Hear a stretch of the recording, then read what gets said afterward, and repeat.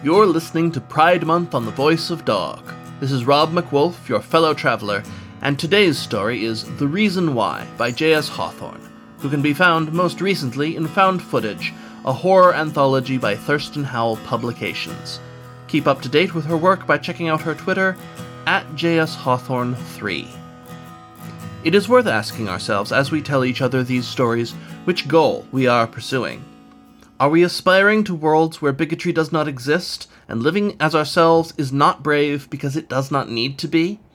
Or are we acknowledging the hardships we have faced, the struggles to get even as far as we have, and the determination to face those still to come?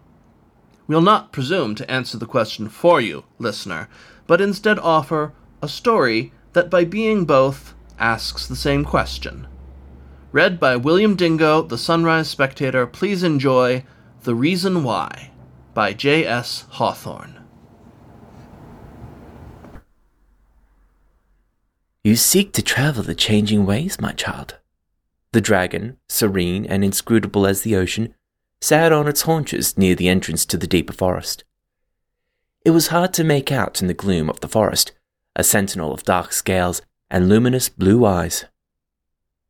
The boy, a young skunk not yet into his teen years, frowned up at the great creature towering over him. It did not appear to be hostile, but appearances, the boy had learned in his short existence, could be deceiving. Could he, the boy wondered, trust this keeper of the gate? Maybe it would be better, he thought, to tell it what it wanted to hear. The dragon cocked its head at him, reminding him of nothing so much as a curious bird, and the boy resolved on honesty. I do, he said. His long striped tail swayed behind him. Will it... He hesitated, then plunged on. Will it make me who I want to be? My child, said the dragon in its gentle, patient voice. Only you can make you who you want to be. We all may be influenced by others, but in the end, we decide who we are. He was not entirely sure that made him feel better. The dragon sat, staring down at the boy, as though waiting. He swallowed. Will it hurt? He asked. The dragon shook its great head. Not a bit. It is a slow change, and you might feel some discomfort, but it will not hurt. What if I'm wrong? About wanting to walk the changing ways? The dragon asked. When the boy nodded, it smiled at him. Then you will have learnt something valuable about yourself. As with many things in life, there is no point along the ways where you cannot decide to turn back. The boy nodded. They said I would have to convince you that I really needed to do this. The dragon's smile turned sad. Oh, my child, I am a guide, not a guardian. The only person you need to convince is yourself. Oh. The boy fidgeted a little bit, looking past the dragon at the small break between the trees that marked the beginning of the path. He did not step forward. The dragon laid itself next to the path, not blocking it, but merely settling nearby, and indicated a well-worn stump not far away. If you wish, I can tell you a story while you decide if you are ready. The boy hesitated, eyeing the deeper forest, then sat carefully on the stump, arranging his dress as he made himself comfortable. What sort of story? It is a story of the changing ways. Once, a very long time ago, was a girl. She was a skunk like you, and like you, she wished to travel the changing ways. When she was born, she had been assigned a name and a role that were not hers, growing up in a body that did not function as her brain told her it should. In those days, the changing ways were lost and wild. That was a time of great upheaval, where jealous and angry people fought to seize power, no matter the cost.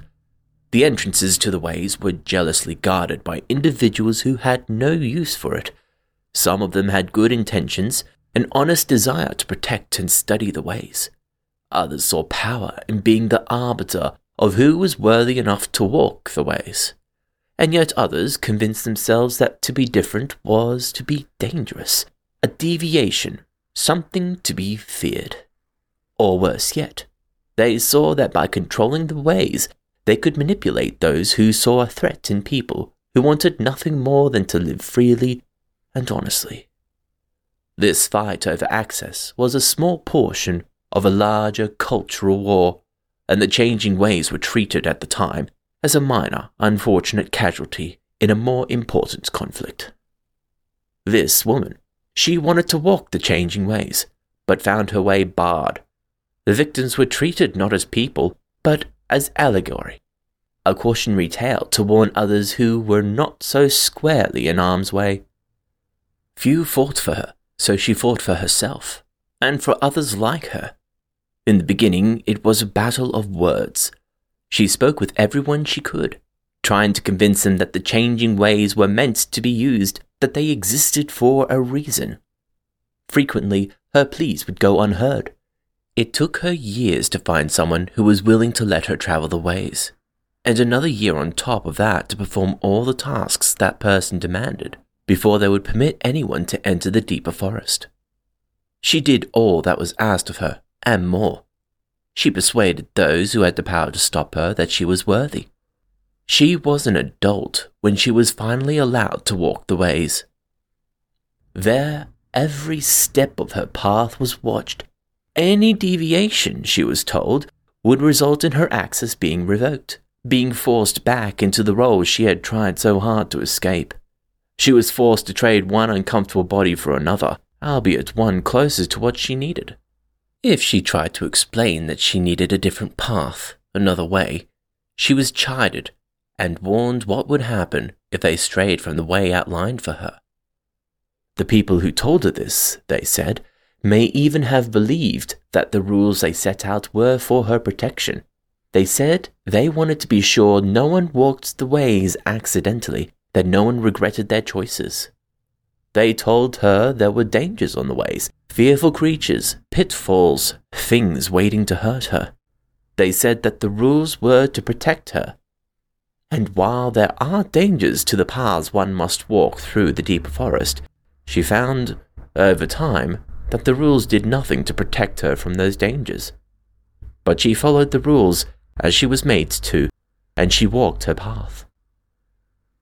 It is strange to consider how serendipitous life can be. Had this woman been born a little earlier, she might never have had access to the changing ways. Had she been born a little later, she might never have had the difficulties she faced, and wouldn't have had the fortitude to do what she had to do. She was born at the right time, and in the right place, and with the right circumstances. So when the world tilted, suddenly and frighteningly, she was ready. It was, and wasn't, a surprise. For years life had been, for the most part, improving. These big battles, fights over the levers of power, had little effect on the day-to-day existence of most people. People pushed back against the gatekeepers who sought to control the changing ways. They educated others about what they needed, and who were able to explain to others how the systems of control had no value. There was growing support and opportunity for people like her, for people like you. It seemed, to many, to be inevitable that justice should prevail. Justice is not, however, inevitable.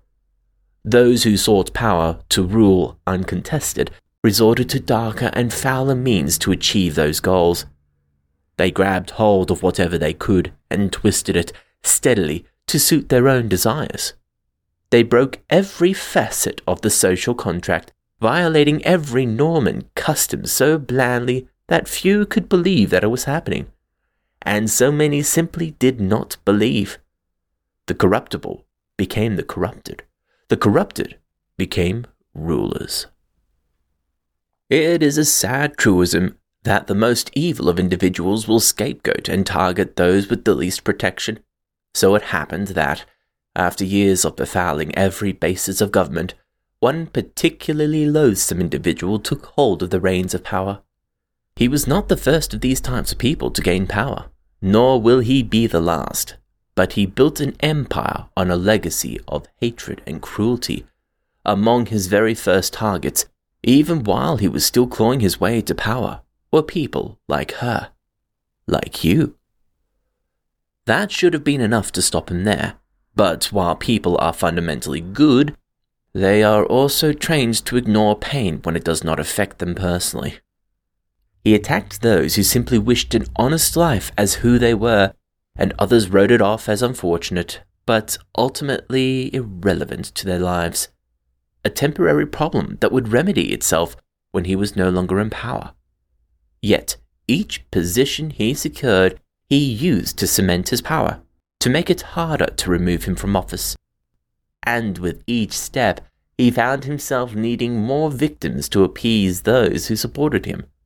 So this man, as he became more powerful, became more horrible for the individuals forced to live under his despotism.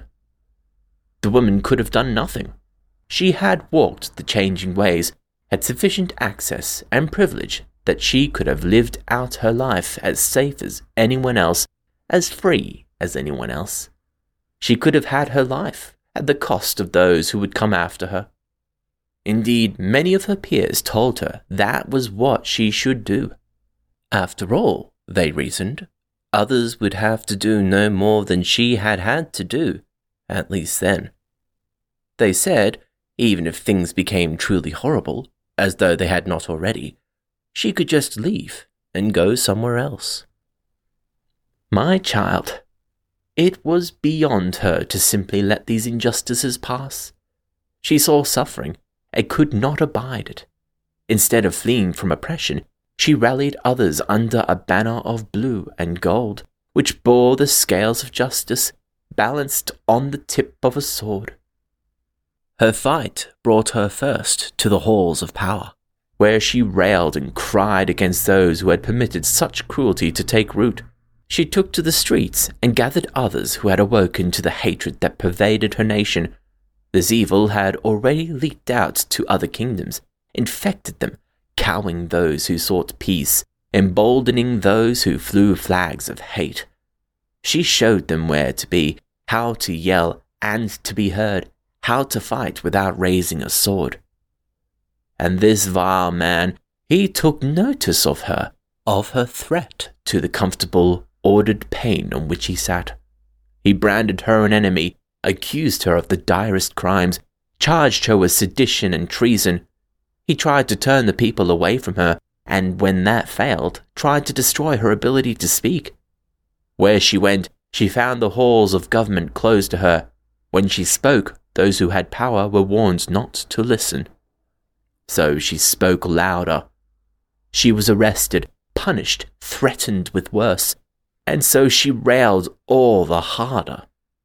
When doors were barred against her, she broke them down, sometimes literally. When government attempted to shut her out, she ground it to a halt by any means at her disposal until it had to stop and listen to what she said. I wish, my child, I could tell you that that was enough. In other times in history, it had been enough. Perhaps if more people had stood with her, if more had understood the threat one man can be, perhaps if more had recognized the paths that had led this man to power, or the dangers of suffering a group so dedicated to personal enrichment that they are willing to destroy everything, including the land itself, to get what they want. Perhaps. We can never really know how things might have been different, only how they were. Perhaps this could have ended differently. But it ended, as perhaps it was destined to, in blood. The man, so infected by his own ego, could not back down. He could not relent, even the tiniest bit, on the cruelty that he inflicted on everyone around him. He had, after all, a long line of predecessors, each more arrogant, more horrible than the last, each who had never faced consequences for even the worst abuses of their assorted officers to look back on. Hatred like his does not just exist statically. It grows like a twisted thorn unless rooted out. and this man's roots ran deep and strong. When he could no longer ignore her, he abandoned all pretense. No longer was his a government of law, but a government of, by, and through him, and him alone. The woman was branded an enemy, to be killed on sight. Her supporters and followers to be dealt with as harshly as possible. Even then, she could have left. Many did. Many did not and died, martyrs to the cause of justice and equity. We may never know the true numbers of the dead, nor will we ever have a true tally of the dead's names or lives. What we do know is that this woman did not flee. She did not hide. She took up a sword to match her banner, and she marched. She fought, and her allies and supporters and friends fought by her side. But the man had allies as well. They had the benefit of power, of money, of control. From the very beginning, it appeared that the woman could not overcome what the man and those like him who had preceded him had built. It is a terrifying thing to be so overwhelmed. But there is a curious thing about cruelty. When one lives an entire life without ever facing any resistance, when one builds a world premised on hurting the most vulnerable, one forgets that power is not invincible. An individual ignores the consequences of their actions at their own peril. The man had a government, but it was a government weakened by graft and corruption. He had money, but he could not buy a skilled strategist or an army willing to die for him.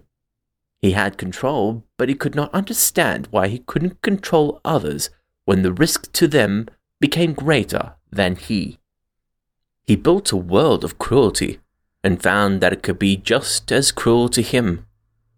Which is not to say that the outcome of this war was predestined. There were many times when a bit of chance could have turned the tides.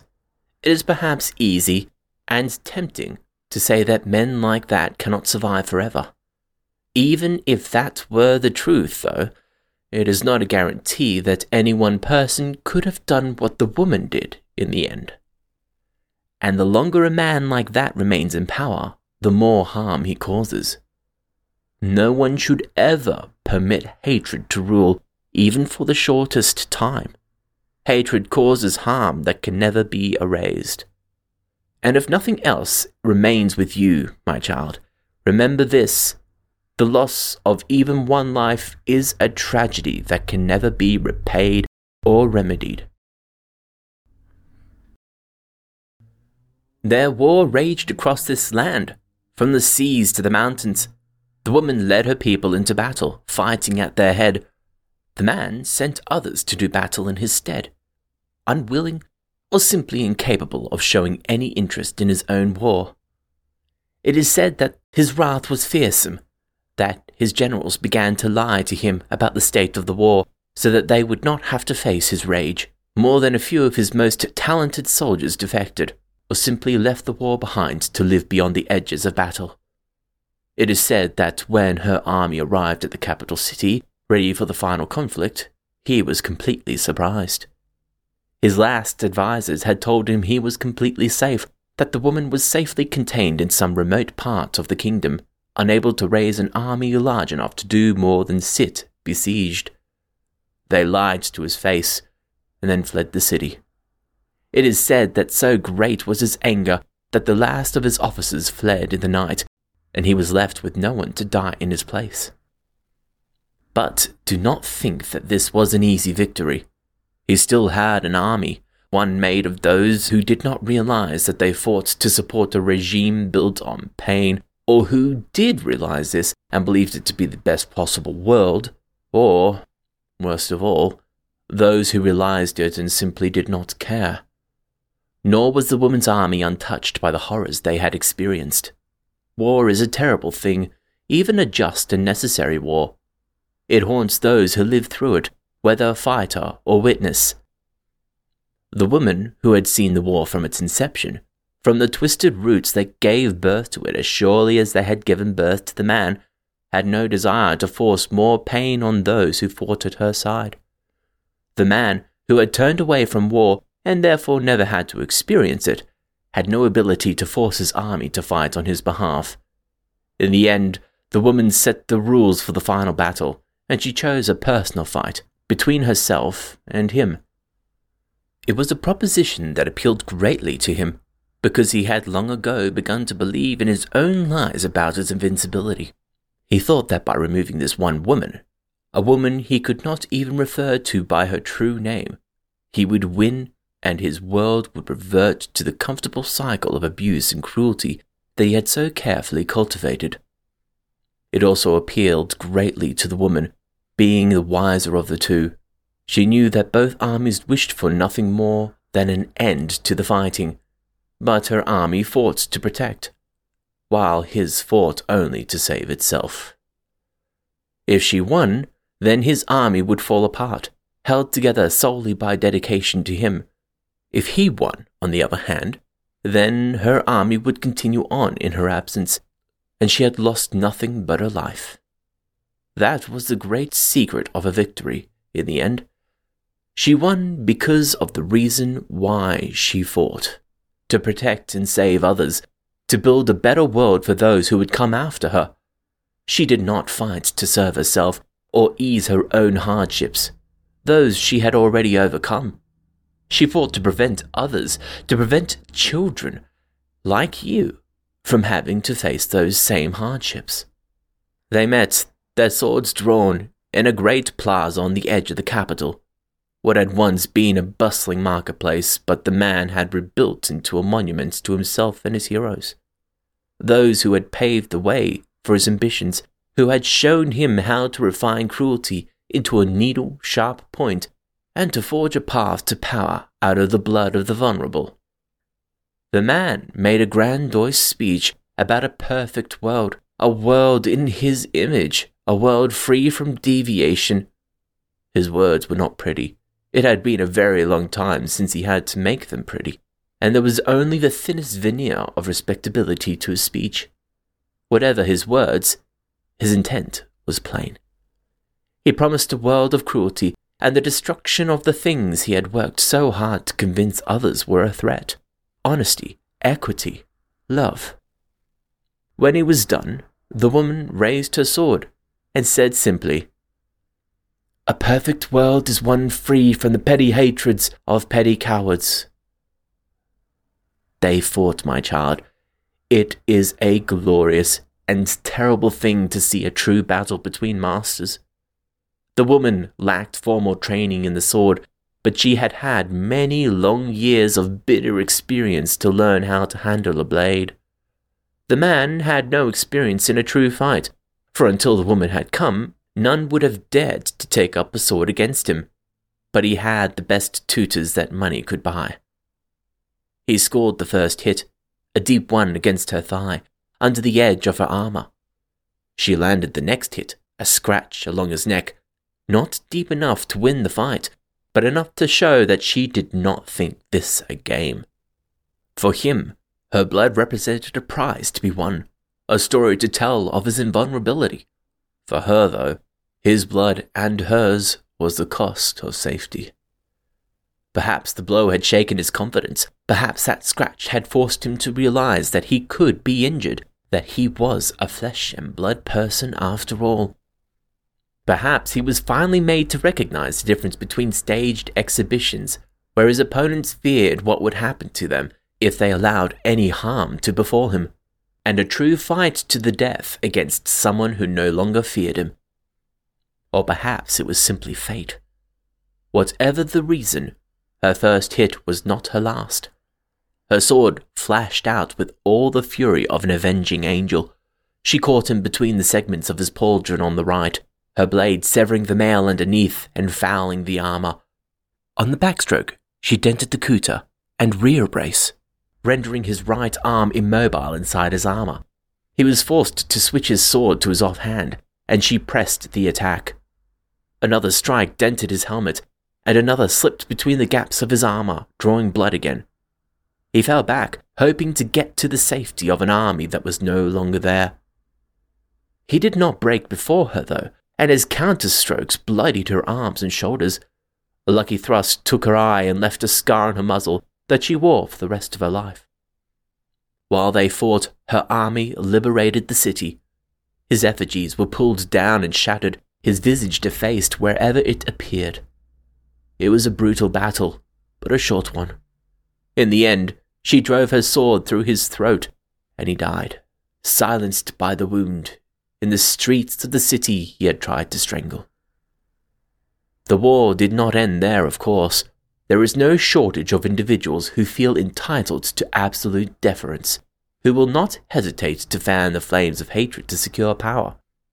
But the war did not last much longer. Without their figurehead, without a standing army, the forces of oppression flitted and died, at least for the moment. New laws were drafted, designed to protect against the excesses of the previous era. As for the woman, she refused to accept any position in the new government. She was honored, of course, but largely she eschewed such things. In the few statues she permitted to be raised in her honor, and every painting made of her, she insisted that her scar and missing eye be prominently shown. A reminder, she said, that there is no price too high to pay to fight if it means that others may live more freely. She designed only one monument, which stands now when her blood first spilled in her fight with the man. It was, and is, a pillar of steel, representing her sacrifices, and the lengths to which we must go to protect those who cannot protect themselves. She spoke, on occasion, and travelled so that others might see her and know her story from her. But after a few short years, she retired to live out the rest of her life in peace. That was, after all she ever wanted. She did all that, the boy wondered softly, but she didn't have to? The dragon shook its massive head. No, she was no longer beholden to the gatekeepers of the changing ways, able to take from them what she needed without having to be physically present. If she chose, though she rarely did, she was fully capable of passing as though she had never walked the ways. She was fortunate in life, and had both support and means to flee, though, of course, in that time, there were few safe places to run to. Power, particularly power born of hate, does not content itself to what it has. It is like a fire. It consumes and grows, and must continue to grow, or die. Why didn't she run? I said, my child, the dragon told him, though its tone was patient. It mattered more to her that you would have the safety she was denied. The boy looked past the dragon at the forest, his brow furrowed in concentration. You're wondering why I chose that story to tell you? The dragon asked. The boy, sheepish, nodded. Because it is important to know the history of this place, and that you appreciate what was sacrificed to give you the freedom you now have. Do not mistake me, the dragon continued when the boy opened his mouth to interrupt. I didn't tell you this to imply that you have any obligation to her or to the changing ways. If you decide this is not what you want, either now or after you have travelled the ways for a time, or that if you are not yet ready to walk the path, then that is a fine and valid decision. You should know what it cost to make that option available to you, however, so that you can understand that it is your choice. That is what she wanted, the freedom to choose, and, more importantly, the freedom for you to choose, and all others who seek out the entrance to the changing ways. If you go no further than that stump, then all that I ask of you is that you remember the woman who gave her eye and her blood, that everyone might have the right to decide for themselves what will best heal their soul. Remember her, so that when evil individuals like him arise again, and they will, that you will know what is at stake and do what is right.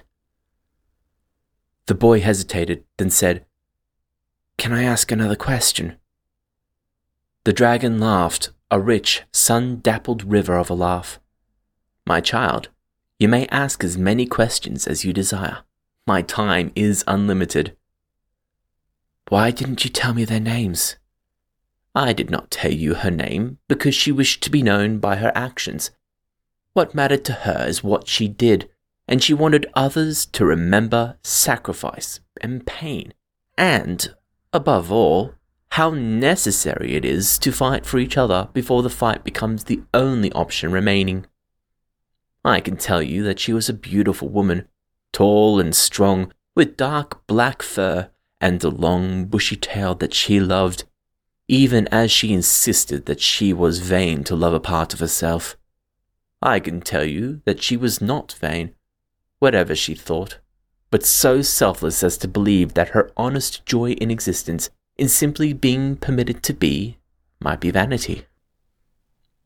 I did not tell you his name, however, because people like that desire, more than anything else, to be remembered, whether as hero or villain. It is the greatest and last punishment we can inflict on someone willing to hurt others for their own self-aggrandizement, that we condemn their memory itself to damnation, and remember only their crimes and their fall. Her statues, few though they are, still stand. Of him, no image nor description remains. The boy sat back and digested this.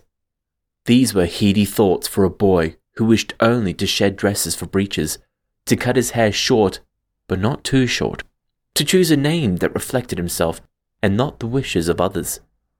The dragon sat with him, not speaking, barely moving, a dark, scaly sentinel in the comforting gloom of the forest. At long last, the boy stood up and took a deep breath, facing the dark path into the forest. "I'm ready," he said, and the dragon smiled at him. "But do you think you could walk with me a while?" The dragon inclined its great head. "My child, I will be by your side for as long as you wish, however far down the ways you decide to go."